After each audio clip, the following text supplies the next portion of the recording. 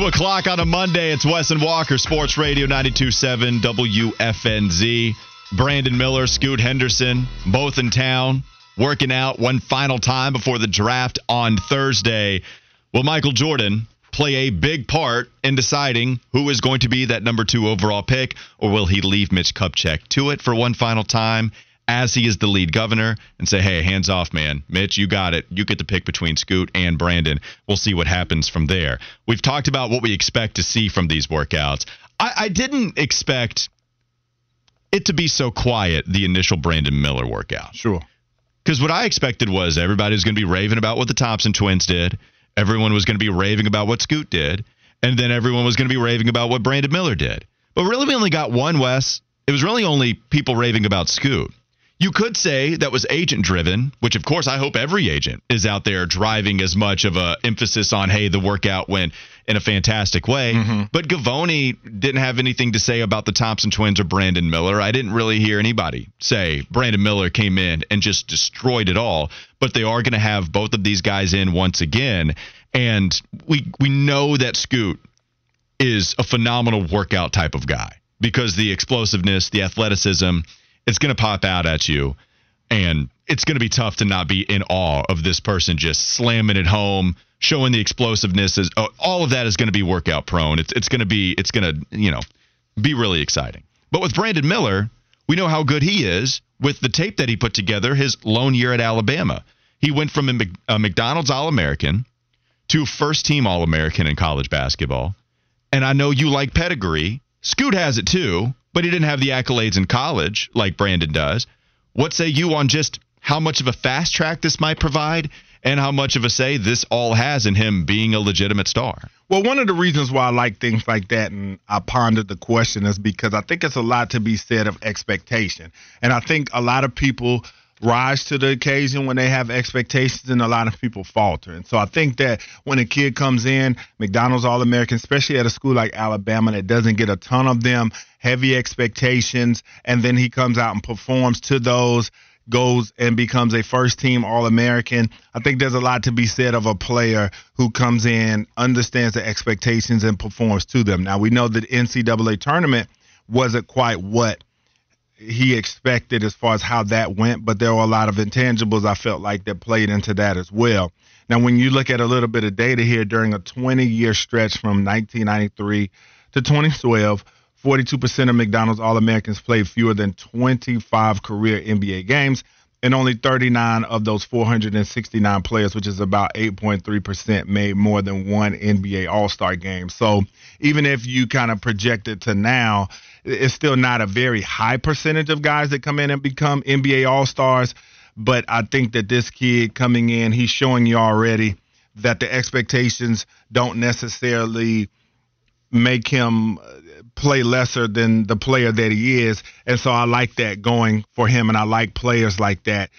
We've seen it in multiple sports, just the kid that comes in. We have it right here at quarterback at Bryce Young. This is a kid who certainly expectations don't make him wilter. He understood the assignment at Alabama when he came in as a very highly touted prospect, and he won a Heisman Trophy there. Number 1 pick, doesn't look to be too shook about his expectations here from what we've already seen. So I think for a cat like Brandon Miller, that's definitely a quality that I like in a kid, to know that they know the pressure, the smoke, so to speak, that's going to come with being who they were at their last stop. And then they come to the next stop and just continue to further that reputation. Well, the pre-draft process, too, the interviews are reportedly not going well for Brandon Miller. Sure. We know the workouts aren't as strong as Scoot. The interviews are crazy strong for Scoot. I know you've been an intangible guy, and I like it. I want these guys to do well in their interviews, but everyone is just raving about how this dude is right here, right now, a grown-up. And it's interesting, too, I heard Bill Simmons talk about this on his latest podcast, discussing maybe even a Donovan Mitchell coming into the league. There have been some comparisons to him because of how small they are, combo guard. Donovan has worked out in the NBA, very much so. Charlotte Hornets fans can attest to that. But even with Donovan Mitchell, his shooting percentage leaving Louisville was okay from deep. But remember, we can't grade on the same level because Donovan Mitchell was also an older prospect when he was leaving the Cardinals program. And when he first stepped into their program, his shooting percentage wasn't good. but he kept working at it, and then Donovan got to be a better player from deep. Scoot Henderson's percentages are going up, but the guy's still only 19 years old. It's still crazy to think about how young this guy is and already just how considered a grown-up. I think if you value culture change type of intangibles from a certain player, there's a pretty clear winner in that regard. No, it does not mean that Brandon Miller is going to be so much worse than Scoot at the next level. It doesn't mean that at all. But if you buy into some type of culture change, some type of personality, and you value what each of them bring with the intangible side of things, you can't look anywhere else but Scoot at number 2 here. And Brandon Miller just doesn't have that going about him right now. I wonder how much that matters to Charlotte, especially if he is impressing as much as he is in interviews. I think it should if it does not, because I think this is the locker room I've long felt has been devoid of a real presence in there, a real guy that guys look to and rally around. I know they have had and do have veterans on that roster, but I just felt that there were times where they could have used a bit of a kick in the butt, for lack of a better phrase, and I think they needed more players to hold each other accountable. I felt like they liked each other too much to really, really get on each other to get the most out of one another in certain situations, especially when you saw reoccurring themes happening a lot. So when you talk about Scoot in those respects, and if he can eventually bring that to the team, I think that is something that definitely has high value. Bradley Blanks wrote in, Bryce Young equals Scoot Henderson, C.J. Stroud equals Brandon Miller. Do you like that comparison? You said Scoot Henderson. No, because, well, I guess if you want to compare size, but then as far as skills, when you talk about a quarterback, Bryce could do everything you want a quarterback to do. Scoot Henderson does have tons of game, don't get me wrong with that, but the shooting is definitely something that's, I'm not going to say lacking, because I know he's been working at it, and we'll see how it goes once he gets in the league, but it's something that still leaves a lot to be desired to this point until we see more. Whereas Bryce Young, we knew from a quarterback aspect, everything you want to see from a quarterback was already there. There was no questions about that. Well, here's another interesting point, too, from Bradley. He wrote in, they say Scoot is 6'2", but he can still grow. We got a report, and this is both coming from Portland and Charlotte's workouts, both of them. If you have both of these teams writing in that Scoot Henderson is actually right at 6'4" with shoes on, which you play in shoes, and it was when he was given a 6'2" height, that was also in shoes, just to be clear. But if he's 6'4" and he's already 19 years old too, you see some of these weird growth spurts from some of these younger guys that come into the NBA. Paul George is one I think of immediately. When he was drafted, he was like 6'7", I think, something like that, 6'8", and then he got to 6'10" and became one of the best players in the NBA. Which the rumor did you see about LaMelo? I did. Thank you for bringing this up. I looked for any verification that would leave me a little more comfortable with that report. Couldn't find it. But yes, tell the people what rumor you're talking about. Yeah, the rumor is going around, I guess, and it came out, it was on Twitter, that Miles Bridges, of all people, said that LaMelo is now 7 feet. The only thing that made me kind of somewhat buy into it is I know that men can grow kind of into their early 20s, but I did look it up scientifically. I think they said the growth plates stop at like 21, 22. But I do know guys can take spurts, like you said, Paul George. So then you look at Melo, I was like, man, if he took that kind of spurt, that would be absolutely insane. Well, and so what it's much more believable to expect that maybe LaMelo grew another 2 inches and now he's 6'9", because Miles, I think the report out there, the rumor was, oh no, he's a legit 7 feet for real. And it's like, okay, he might look 7 foot, but if he grew even a couple of inches, now you're talking about a 6'9" point guard. Magic Johnson is who we're talking about in that realm. 6'9" point guard coming in. That would be crazy. If Scoot grew to 6'4" and LaMelo grew to 6'9", all of a sudden it's not really a problem, the height in the backcourt anymore, if that happens. But also even just drafting Brandon Miller. And if you have Brandon Miller playing some two 6'9" guys, even 6'9", 6'7", let's say LaMelo didn't grow a centimeter. 6'9" and 6'7", having Brandon Miller in the backcourt, that is a long 1 and 2 out there in the NBA. Now, they said that forward Miles Bridges confirmed a rumor that LaMelo Ball went through a growth spurt. Now, let's just, we like to go alternate universe here on Wes and Walker. Let's just say that LaMelo Ball does come back at 7 feet. What would you think about that? Can we even go like 6'9", 6'10"? Is that? Oh, I want to go 7. Oh man, that's what the rumor is. The rumor has it. Are you telling me that we have Wemby? Then we get the Wemby we were looking for. That would be great. That would be. I don't know what would have happened for the Charlotte Hornets to have their fortunes turn around 180 degrees. But if we miss out on Wemby, but instead grow our own in LaMelo. That'd be a 5-inch growth spurt. And still get Scoot Henderson? Yeah. So much to the point where he's not going to be 7 feet. Man. But if he's 6'9" or 6'10", I'm trying to get the realistic thing here. You're asking for too much. What if he grows to 8 foot? I mean, the man said, I'm not even lying. And they said that this was a rumor that he went through a growth spurt. And I guess the spurt was, people were saying that he's 7 feet. So we'll see. I'm going to put money down. I can't get you guys that excited. I can't. But if you want to sell me that he actually grew just a couple of inches, then that would be fantastic. Scoot growing a couple of inches, even Brandon Miller coming in, being so tall. Size isn't nearly as much of a problem in the backcourt anymore for the Charlotte Hornets, and that would be really exciting. Now, chances that they draft Scoot, the odds are very much flipping into Scoot's favor, by the way. I know you read into some Vegas odds a decent amount. Mm-hmm. Scoot is like minus 125 now. Okay. Brandon is, I think, plus 110. Okay. I believe that's what I saw. I can still look it up, and we can correct this during the break, just some house cleaning.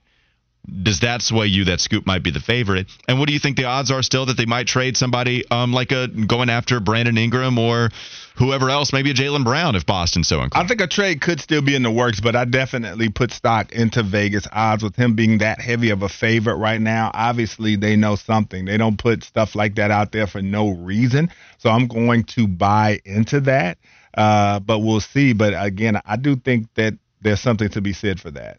Well, and we saw this with Orlando right at the last second. It was odds starting to shift towards Paolo Banchero. So it was Jabari for a long time. That's what everybody was saying. And then last second, it was shifted to Paolo. How much weight do you think this last workout is going to carry? I mean, because it's essentially an audition, right? It's essentially, all right, we like both of you. If Scoot has a better workout and better interview, or if Brandon has the better workout and the better interview, is this basically the icing on the cake? All right, we're done making our decision 2 days out.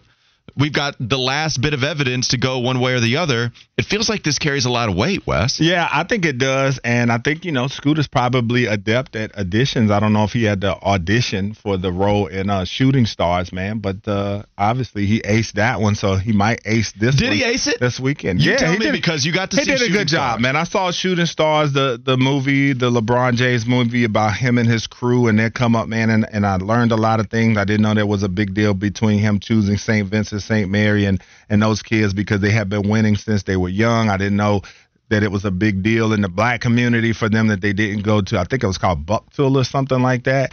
But it was just like really they went good. To Cranbrook. They went to a private school. Right. And then the kid that played LeBron, he was really good as well. I thought it was a great movie. My son and I watched it. I mean, really good basketball movie. I feel like I put that not necessarily in the pantheon, but it's definitely one of the best basketball movies that I have seen.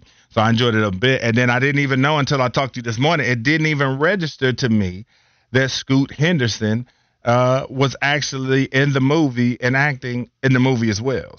And playing Romeo Travis. He was the outsider that comes in, transfers in.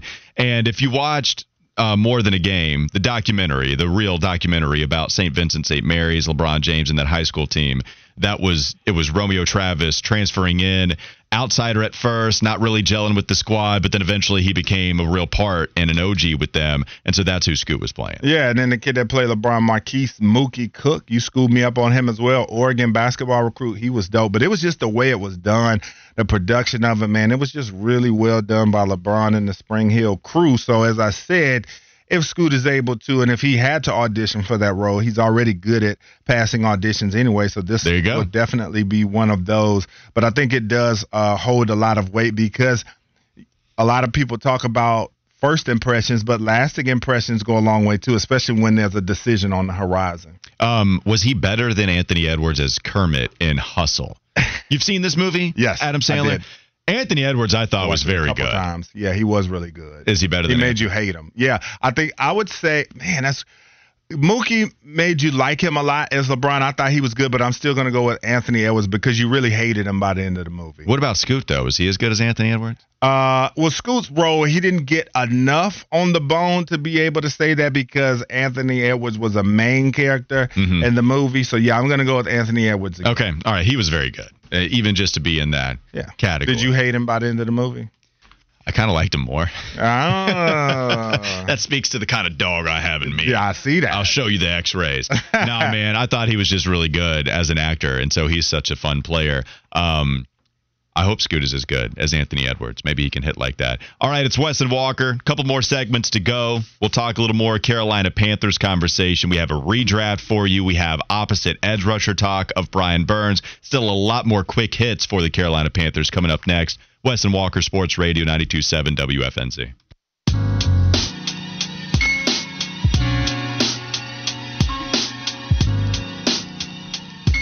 Here we go, folks. This is the Wes and Walker Show, Sports Radio 92.7 WFNZ. Hit up that text line, 704-570-9610. Hit up those socials, folks. Hit that follow button.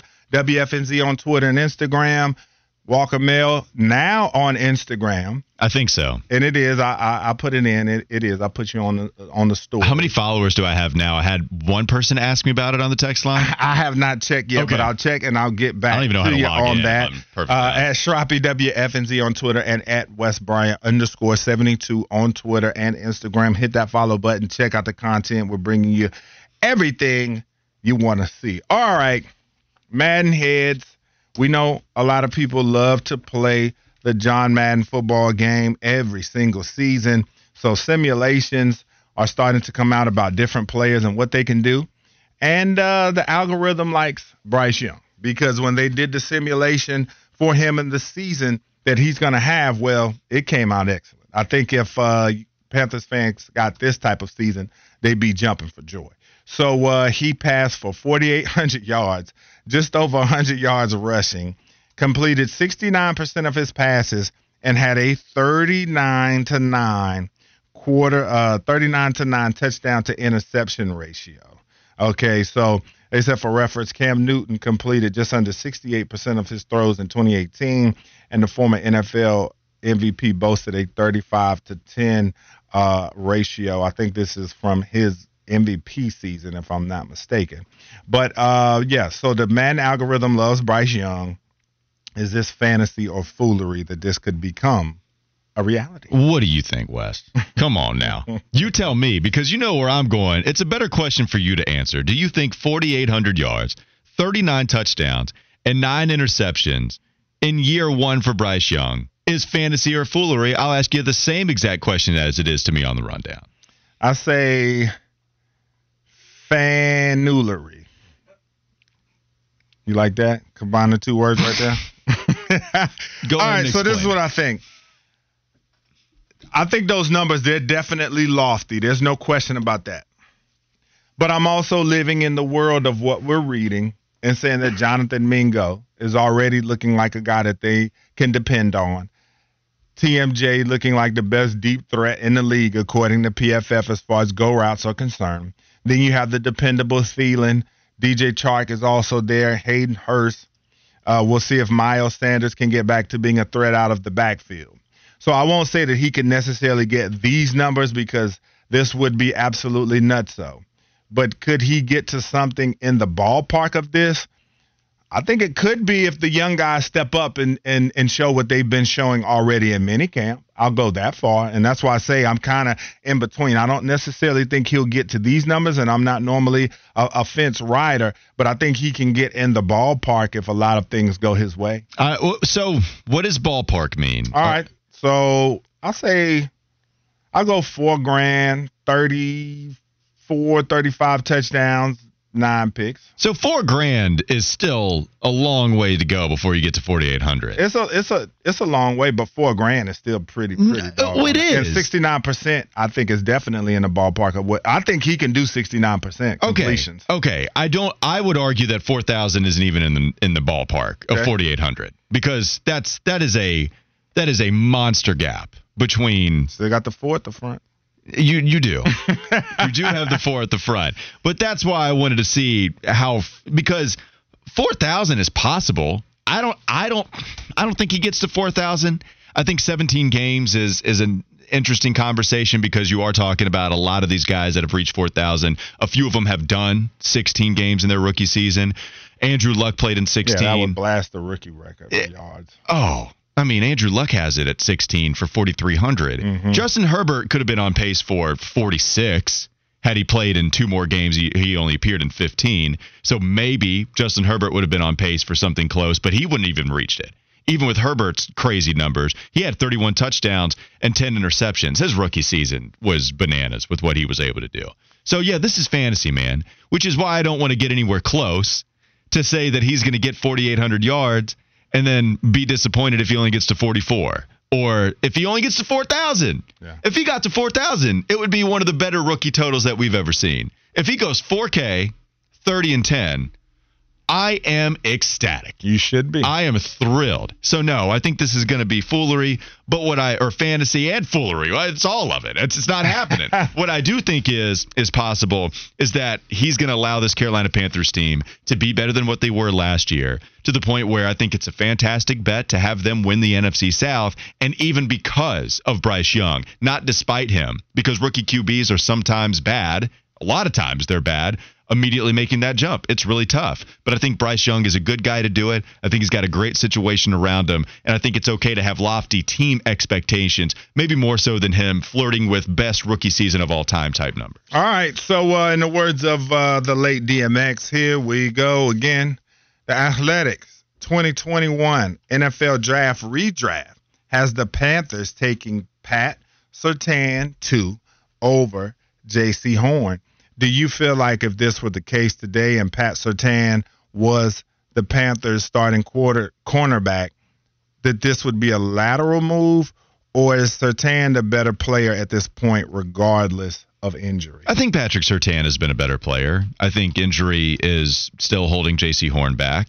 I think Carolina, I don't know if there's enough evidence to say, oh yeah, I'm taking Patrick Surtain 100 times out of 100 over J.C. Horn, but Patrick has been very, very good in the last couple of seasons, and health does play a big part of it. Maybe you would take Surtain because you feel a little bit better about his ability to stay on the field. Yeah, and I was saying, do you think he's the better player regardless of the injury? Yeah, I think he is. I think right now he's shown probably more.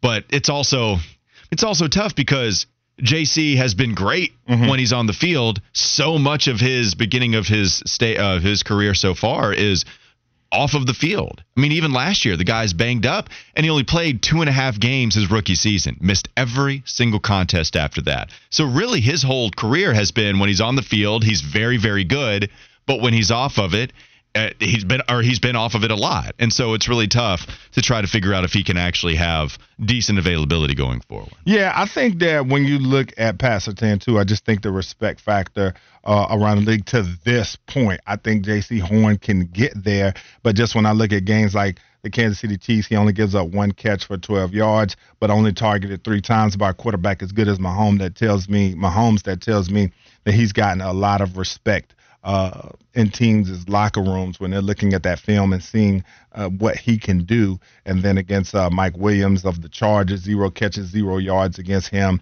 and then only gave up 4-85 to Devontae Adams, which Devontae, is a guy, he cooks a lot of people. So I think he's got the respect factor. The reason I bring up the lateral move aspect, because I think they're both pretty good guys, and I think you'd be happy having either one. So that's the only thing that made me think about this one. But I think at this point, Pat Surtain is the better player, but J.C. Horn's definitely going to have plenty of time to make his case, especially if he can stay out of the training room. So we talked about Marquise Haynes earlier, strong minicamp that he is having. And so when you look at this new defense, they said a few guys are looking like new players out there in this Ejiro Evero scheme. But looking at Marquise Haynes and competing on that other side, is he just the guy that the Panthers need, and maybe one of the reasons why they're not looking to the streets to go bring somebody in? It could be one of the reasons. Marquise Haynes, DJ Johnson, and Yetur Gross-Matos are all guys that you're hoping can maybe give you, I don't know, can you get 30% production instead of going after Jadeveon Clowney and getting, 65% of the snaps out there? I don't know what kind of snap share that he would play, but he's one of the more prominent edge rushers to still be out there on the free agent market. Maybe Carolina is trying to take this with a committee approach opposite of Brian Burns. Maybe Marquise Haynes can give you a little bit more than you expected originally coming into this season because Ejiro Evero does bring you a new defensive style. Maybe YGM did need different coaching. It wouldn't be crazy to think that YGM, having spent the last couple of seasons with Matt Rule, even though I liked Phil Snow enough as a defensive coordinator, it wouldn't be crazy to think that he does better with celebrated defensive coaching. So maybe these guys can take another step up. The problem is we're having this conversation about every player. And so realistically, not everyone is going to be better. YGM, DJ Johnson outperforming expectations, Marquise Haynes getting better offensively, TMJ, Jonathan Mingo, Jamie Robinson, Rajon Wright, every single person we're talking about, not 100%, is going to perform better than the original expectation. So we have to have that in our mind. I think if I were to say, okay, who's least likely to do it, I do think we have a sample size of Marquise Haynes, knowing it is what it is with him. Maybe you can use him in getting more after the passer, but at 6'2", 235, even if he gets more stout, right? Let's say that he gained 10 pounds of muscle. I don't know how much technique is going to be able to help you at that small of a size. And so Marquise, even if he gets better, you still understand what he is, even at the age of 30. This is why I want to take, just smaller steps with the improvement of some of these guys rather than saying all of them are going to have a career year. Yeah, when you look at him since 2020, he's got 12 sacks, 6 most by NFL players with less than 1,100 snaps played. And then you look at the pressures, he had 27 of those last season. That puts him 35th in the NFL. So not bad considering it just depends on, how many backers you're talking. Not everybody runs that odd front, but he just looks like a guy that maybe might be able to add on to that sack total. And if he's gained some weight, might be able to have a little bit more of an anchor in the run game to be able to help out. So another guy that's also been making a bit of noise in many camps was Raheem Blackshear. And this is a team in the Panthers that a lot of people felt like they might need to go find another back. And gadget backs, when you talk about guys in Frank Reich's offense, tend to play pretty well. When you look at like a Nyheim Hines and some of the smaller backs that tend to come in and give you those quick cuts with those catches out of the backfield and different schemed plays for them. So do you think that he can make this offense more dynamic, and what do you feel like he can provide for the Panthers in 2023? He's probably their biggest specialist as a third down running back. Miles Sanders, you're hoping, can do more. You're not going to have that with Chuba Hubbard as much, even though I continue to give him credit for improving the second half of the season. I don't know if anybody's calling him a third down back, right? So right now, Raheem Blackshear is probably the guy you look at and say, yeah, he's their best pass catching option if Miles Sanders doesn't show what he did his rookie season with Philadelphia.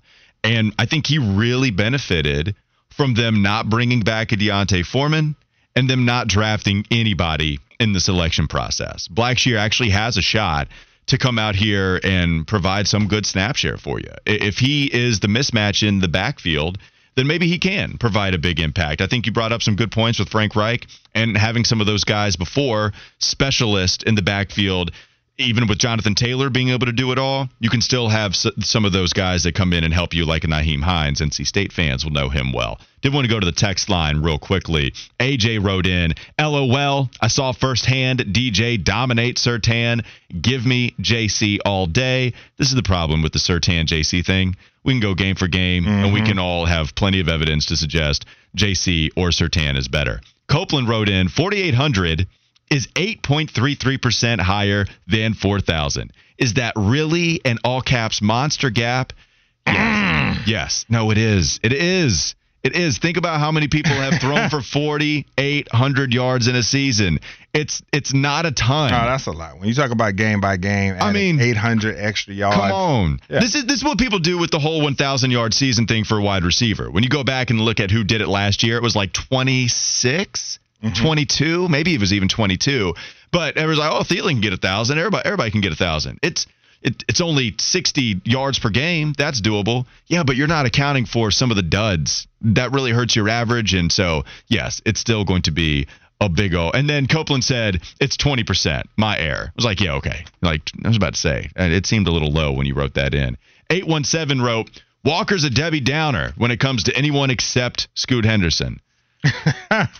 Like me saying, give me some smoke today, dog. Like saying Bryce Young not being able to get 4,800 yards is Debbie Downer. By the way, the same person wrote in, Michael Jordan was a failure when I was trying to experiment. I was trying to say, hey, people, he did a good thing in the community. This guy is trying to be. No, so you're the negative one. 817, you are. And those are a couple of the texts that we got in, by the way.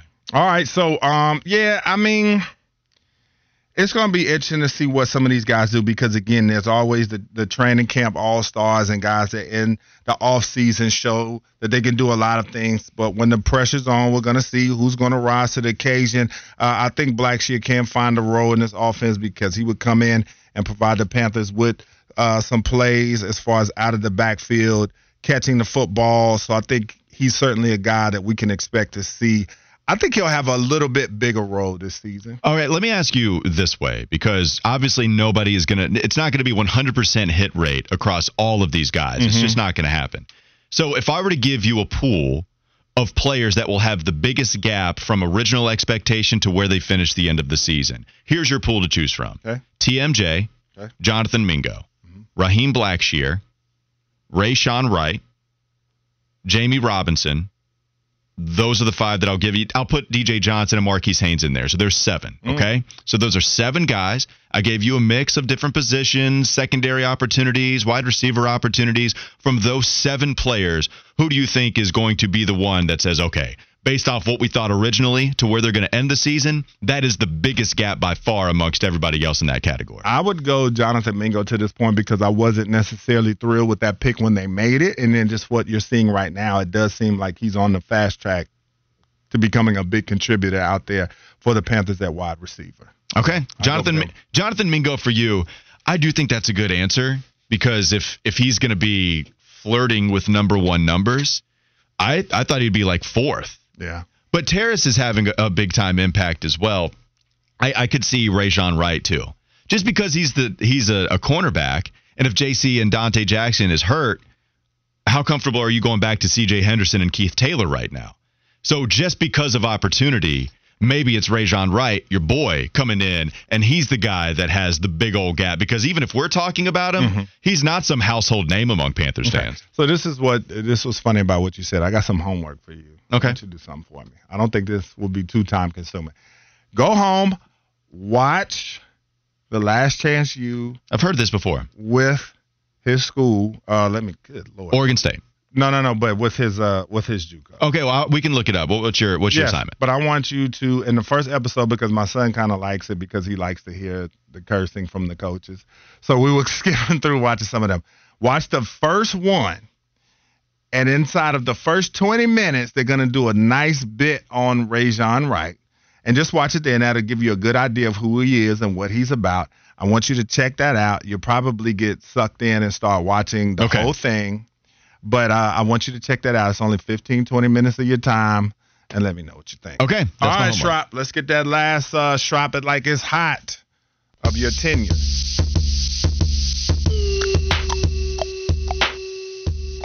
Alrighty, so just a little College World Series update here. We have Stanford playing the Tennessee Volunteers right now. It is the middle of the second, and Stanford is up 2-0. Tennessee does have more hits. They have 4 hits. Stanford only has 2. But this is an elimination game, so whoever loses this is packing their bags and going home for the season. Oh, well, I mean, like I said, the Deeks already took care of Stanford, so not too worried about the losers. We're all about the winners over here in Winston-Salem. Wake Forest going to be aired, by the way, as soon as everything is done.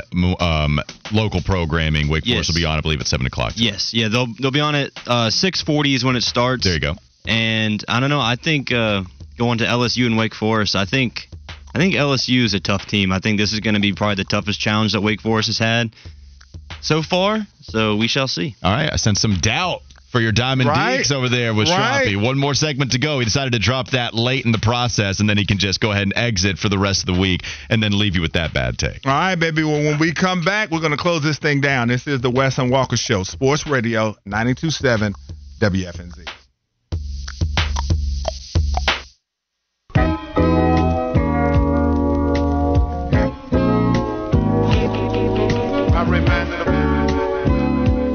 Wes and Walker, Sports Radio 92.7. One more segment to go before we pass it on off to Kyle Bailey. I do have a tweet for you that's interesting.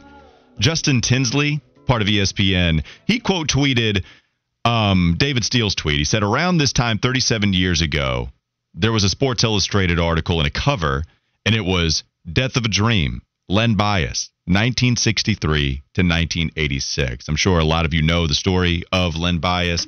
Was drafted number 2 overall by the Boston Celtics. Unfortunately passed away. I believe it was due to an overdose because of that. And so he was gone, and it was a huge what if, because the team that drafted him in Boston was a 67-win team that drafted someone like Len Bias, who was one of the better prospects we had seen as the second overall pick, led by back-to-back MVP Larry Bird. So you have Larry, you have that team drafting such a highly regarded draft prospect in Len Bias. Is that one of the greatest what-ifs of all time? And if I ask you, as far as what-ifs go, what are some of the other what-ifs that you think are the craziest out there? Man, I would say that's definitely a big one because you add him to that team. I mean, you ask some of the old heads, a lot of them will swear to you that he was better than Mike and was going to be better than Mike. Yeah. So you talk about adding that caliber talent to the Boston Celtics, and that would have carried them for another 8 to 10 seasons. So you look at that. I think about the Chris Paul Lakers trade. That's a good one. That could have been at the time when that happened. You think about, oh, my goodness, the Hornets in the draft lottery. There's a million what ifs. We could start with this season. What if they would have gotten the 1 pick instead of the 2 pick? What would that look like? I mean, you could go to injuries. I mean, you think basketball, what a Penny, Grant Hill, Brandon Roy. I mean, so many guys, so many different scenarios that you can point to. Well, I mean, yeah, the injury stuff is always. What if Brock Purdy never would have gotten hurt against Philadelphia? I think that's one of the the question, actually. the great what if debates of our time. It all surrounds Brock Purdy. The Bo Jackson what if is also very good. Yeah. That's everybody's number one answer. Good one. Is if you could give someone a clean bill of health or what if, whatever that question is, Bo Jackson is oftentimes the number one answer. This Len Bias thing, though, so dying of a cocaine overdose, the night that he's drafted, going to Boston, I mean, it just would they have just run the league for the next decade even after that, even more so? Because when people talk about the best basketball teams of all time, they'll go to the KD Golden State Warriors. They were unstoppable. They'll also go to the 86 Celtics, who drafted Len Bias. Yeah. I mean, crazy. To add that kind of talent with an already star-studded team, it was absolutely insane. So, yeah, that would have been nuts. Number 1 overall pick, trivia question. Do you know who it was that year, with Len Bias being number 2? It's a NASCAR analyst. Brad Daugherty. Yeah, there you go. Mm-hmm. Brad Daugherty, number 1, North Carolina. He's the number 1 pick. Do you know who was 3rd? NC State?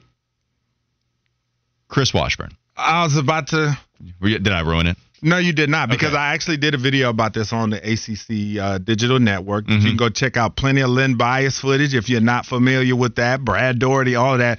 I did a video of all the ACC picks from that very draft. So all those guys are in that pick. So here we are. Video. Here we are talking about draft lottery luck, non-luck for the Charlotte Hornets. I feel like this is going to be a what-if moment on Thursday. We could easily make it one. Sure. Because it's such a strong... there are plenty of scenarios you can bring into it.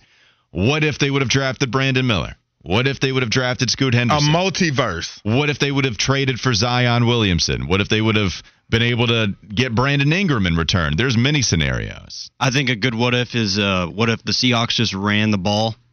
Yeah. Yeah, Marshawn Lynch is still mad about that one. Yeah. And you know who's the most angry about it is Richard Sherman, who on those primetime, those Thursday night football games, that's all. I mean, he was so mad. He was His so face, happy. The meme of his face is after that is hilarious. Well, and so happy to see Russell Wilson struggle this past season is Richard Sherman. I mean, you talk about 2 championships and what that could have done for that team. And it changed the course of that team's history once they lost that Super Bowl. The same 8-1. Goody gumdrops.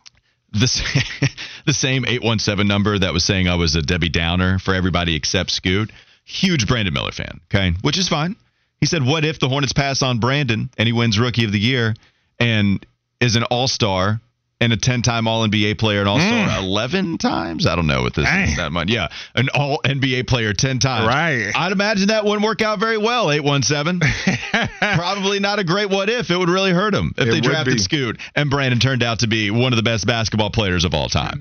For sure. I mean, yeah, a lot of people would be looking at you with the side eye walking. It would. Well, look, and this is going to happen too. If Scoot doesn't work out, we're just going to have to own it. Whatever camp you're on, you're just going to have to own it. And That's look, the name of the game, folks. I'm ready for it. Everybody has their misses. Everybody has their That's why hits. you built for this, man. And I used to not be. I mean, this is big time draft anxiety talk because as I talked about too, you start to put yourself into this where you're not even so much in love with Scoot. You are now so far into this, you see yourself on that body that Scoot Henderson has. Do your friends love to be able to get you and say that you were wrong about stuff because this is your profession? Because I know mine do. Maybe they used to. Maybe they used to. I don't think they do so anymore because I know what it is. Because if you were going to get every prediction right, then it's the classic, we'll just live in Vegas for the rest of our lives. You ain't lying about that. We just, somebody thought we were good enough to talk about it and they hired us and we've been doing it. Yep. This is what we do. But if I knew for sure, then yeah, I'd be going ahead and putting a lot more money on it. Charles Barkley say only God is an expert. Amen. Yeah. Because I ain't. Praise the Lord for Tim Tebow. But I try to be. I try to be an expert, and I've done enough research to know that I like Scoot Henderson.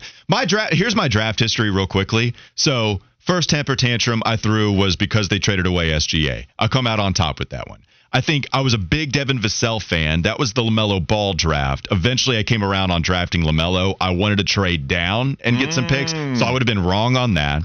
My biggest miss is Zaire Williams so far. Loved Zaire Williams coming out of Stanford. Hasn't done a whole lot.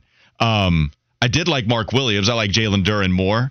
Loved Mark Williams too, so we'll see what happens there. But my big miss is Zaire, so you can throw me out on that one. All right, that'll do it for Weston Walker. We have a nice little treat for you. It's the last day for Schropp. We appreciate you, man. You've done an excellent job. We're going to miss you, even though you're still going to be a part, and we'll still have you on every now and then. That's right. But this is going to be your last day in a row running the ones and twos. So we decided to leave you with this, the Schroppy send-off.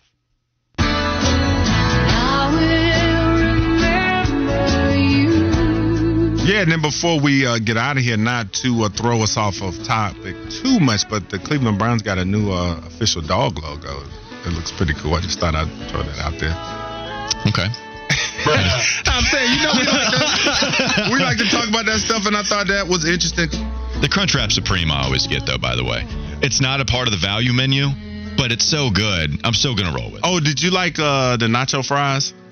They're good. I don't get them. Those are gas. Yeah. I love Schropp. With the sauce and the nacho. Oh, dude. Yeah, when they put together, especially when they do a $5 box. Yeah. I think that's where they just value-wise, they're elite when they do $5 boxes. They give you so much food in those boxes. That's what I get every time. Yeah. Gave me everything. We talked about this yesterday. It came up organically. I was shuffling through my Apple library, and Westside Gun came through. She said, no, can't do it. And I told her. I know Flounder. Yeah, Flounder has one. She is apparently of the older sorts. I've heard she's around 78 years old. Oh, wow. But, you know. No, I like it. You might be into that. I'm glad 704 brought that to our attention. It's always GILF season. Okay, we're going to move on from that.